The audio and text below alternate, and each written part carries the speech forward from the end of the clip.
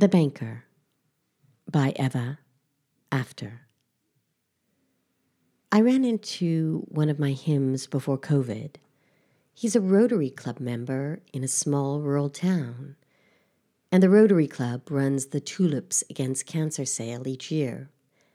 He was my banker, and he was also on my Me Too list.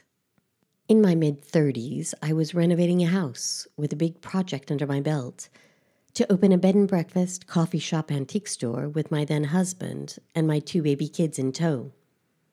I asked my banker to come visit the project renovation site in order to better appreciate how fabulous the finished place would be and how low the risks were to loan me the money. I told him, before our walkthrough, that I'd take him to lunch at the cafe in town to discuss the numbers, but he said he preferred to go to the auberge on the hilltop. So we went there. Once seated, I excitedly talked him through my business plan and explained how enthusiasm would make up for any lack of real hospitality or antique experience. I told him that my passion and my commitment would be enough to make the business work. I only needed his agreement and his financial backing to float me. I remember him looking at me from across the table with his blonde comb-over and his shiny blue suit, smiling and rubbing his hands together. I was waiting for his advice about my project and the approval of his financial support. But instead, he cocked his head and coolly said, "How about taking a room?" My mind veered and screeched as I wondered what I'd done wrong.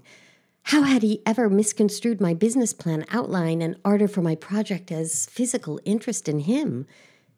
Isn't it amazing how we do that? How we immediately blame ourselves, right? Flabbergasted, I gathered my chutzpah, and I asked him who he thought he was, and why he thought I'd invited him to lunch in the first place. I told him it was indecent to speak to a young female client like that. I told him I was married, as if that mattered. I told him I would tell his company. But he was the bank manager, after all, so there was no one above him. There would be no sanctions, so he couldn't have cared less, and I knew it. No one cared about sexual harassment in the French countryside in the early 21st century. Who was I kidding? So when I ran into him among the tulips several months ago, I had to introduce myself. He knew me from somewhere, but just couldn't put a finger on it, he said. Young, Franco-American couple, tiny town, big house, ambitious project, important loan, lunch, then aggression, I reminded. A twinkle came to his eye, but not the good kind. What you did that day was inappropriate and unwanted. You were in a position of power. You sexually harassed me, I said matter-of-factly, while selecting my buds. I was only trying my luck, he grinned back with a sparkle in his eye. No, that's not the truth. You put me in a compromising situation. Because you were a man, and because you held the power, you asked me to sleep with you during a business lunch. Your totally unsolicited proposition and the way you overstepped your boundaries affected me so deeply that day that I've carried the pain around with me for all these years. Imagine that. That was a textbook example of sexual harassment. Turning my back, I continued my flower purchases as he waited for me outside the entrance of the makeshift sales tent. I'd been carrying that story around for 20 years, I realized. Just one of those typical moments on my Me Too list. We've all had them, haven't we? Those uncomfortable occasions when a man makes a woman feel powerless, dirty, belittled, sullied, and objectified. The times when he strips her of her intelligence, her strength, her know-how, and her dignity, making her feel like a piece of meat or just a whole. I have no doubt that in those same exact instances, from his vantage point, the guy is simply making a proposal because he happens to have a pleasant impulse. I can even fathom that these men often want our pleasure too. I do not believe all men in such situations really want to hurt us, consciously disrespect us, or force us into something we do not want. The majority are perhaps not even trying to twist our arms, nor have any conscious intention of making us do something we'll find uncomfortable. Men are perhaps sometimes just overcome by their sudden physical and sexual animal impulses and are offering up suggestions without weighing consequences, no matter who we are, how out of context, how inappropriate, or how crazy. Men just seem to prioritize their dicks. And if his dick is saying he's ready, I guess they just assume we should be too, even at professional lunches. Dicks are surely often telling their owners to just go for it. They're pointing up and beyond, after all, so I imagine they're awfully hard not to listen to, thick and rigid and penetrating as they are into a belly.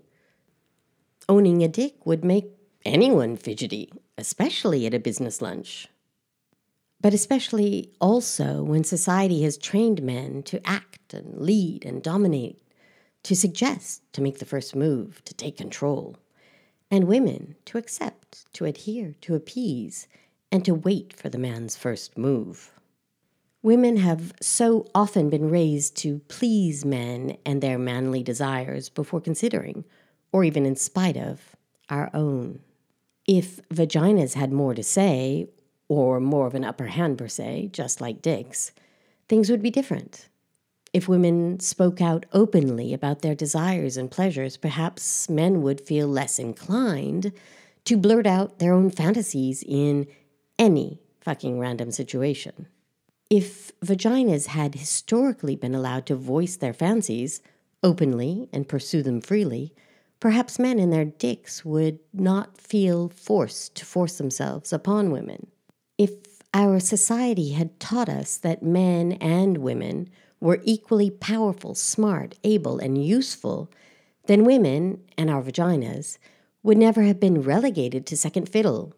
If we had had more power and more choice in society, we would not be waiting passively for the man to make his move.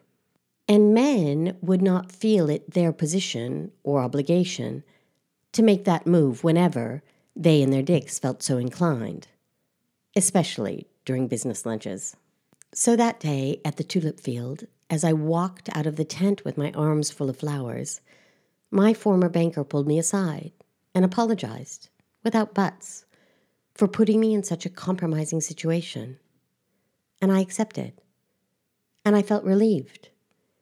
And forgiving him like that allowed me to meditate on the power of restorative justice.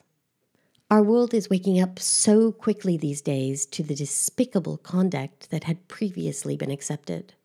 The world is waking up to the consequences of gender division, gendered expectations, and gendered behaviors. The world is realizing how much less effective we are as a group when people are not considered and treated as complete equals, equally educated, expected, supported, and paid. So I really believe it's time to consider restorative justice as the way we can open up the discussions regarding sexual abuses and the trauma they cause, and how gendered roles in society only exacerbate the whole equation. By allowing people to come forward and formally share their experiences in a controlled environment, society would be bearing witness, recording, and uncovering the truths about abuse and about trauma. By using the power of acknowledgement, listening, and hearing, rather than punishment, as a mechanism to treat past offenses, our global society would learn, grow, and heal. A restorative communication formula would help elucidate how our behaviors came to be and why gendered expectations are so limiting. Speaking openly to one another in such a context would help create a roadmap for more open, present moment communication between people of all genders and all persuasions. It won't make the acts okay, and it doesn't mean people would be excused from what they did. Restorative justice can't erase what happened. But being able to communicate how the act made us feel and be heard by a perpetrator as well as by other witnesses would make the victim's healing far more real.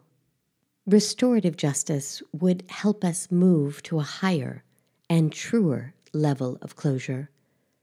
But until it becomes an integral part of our justice system, I highly recommend my forgiveness method.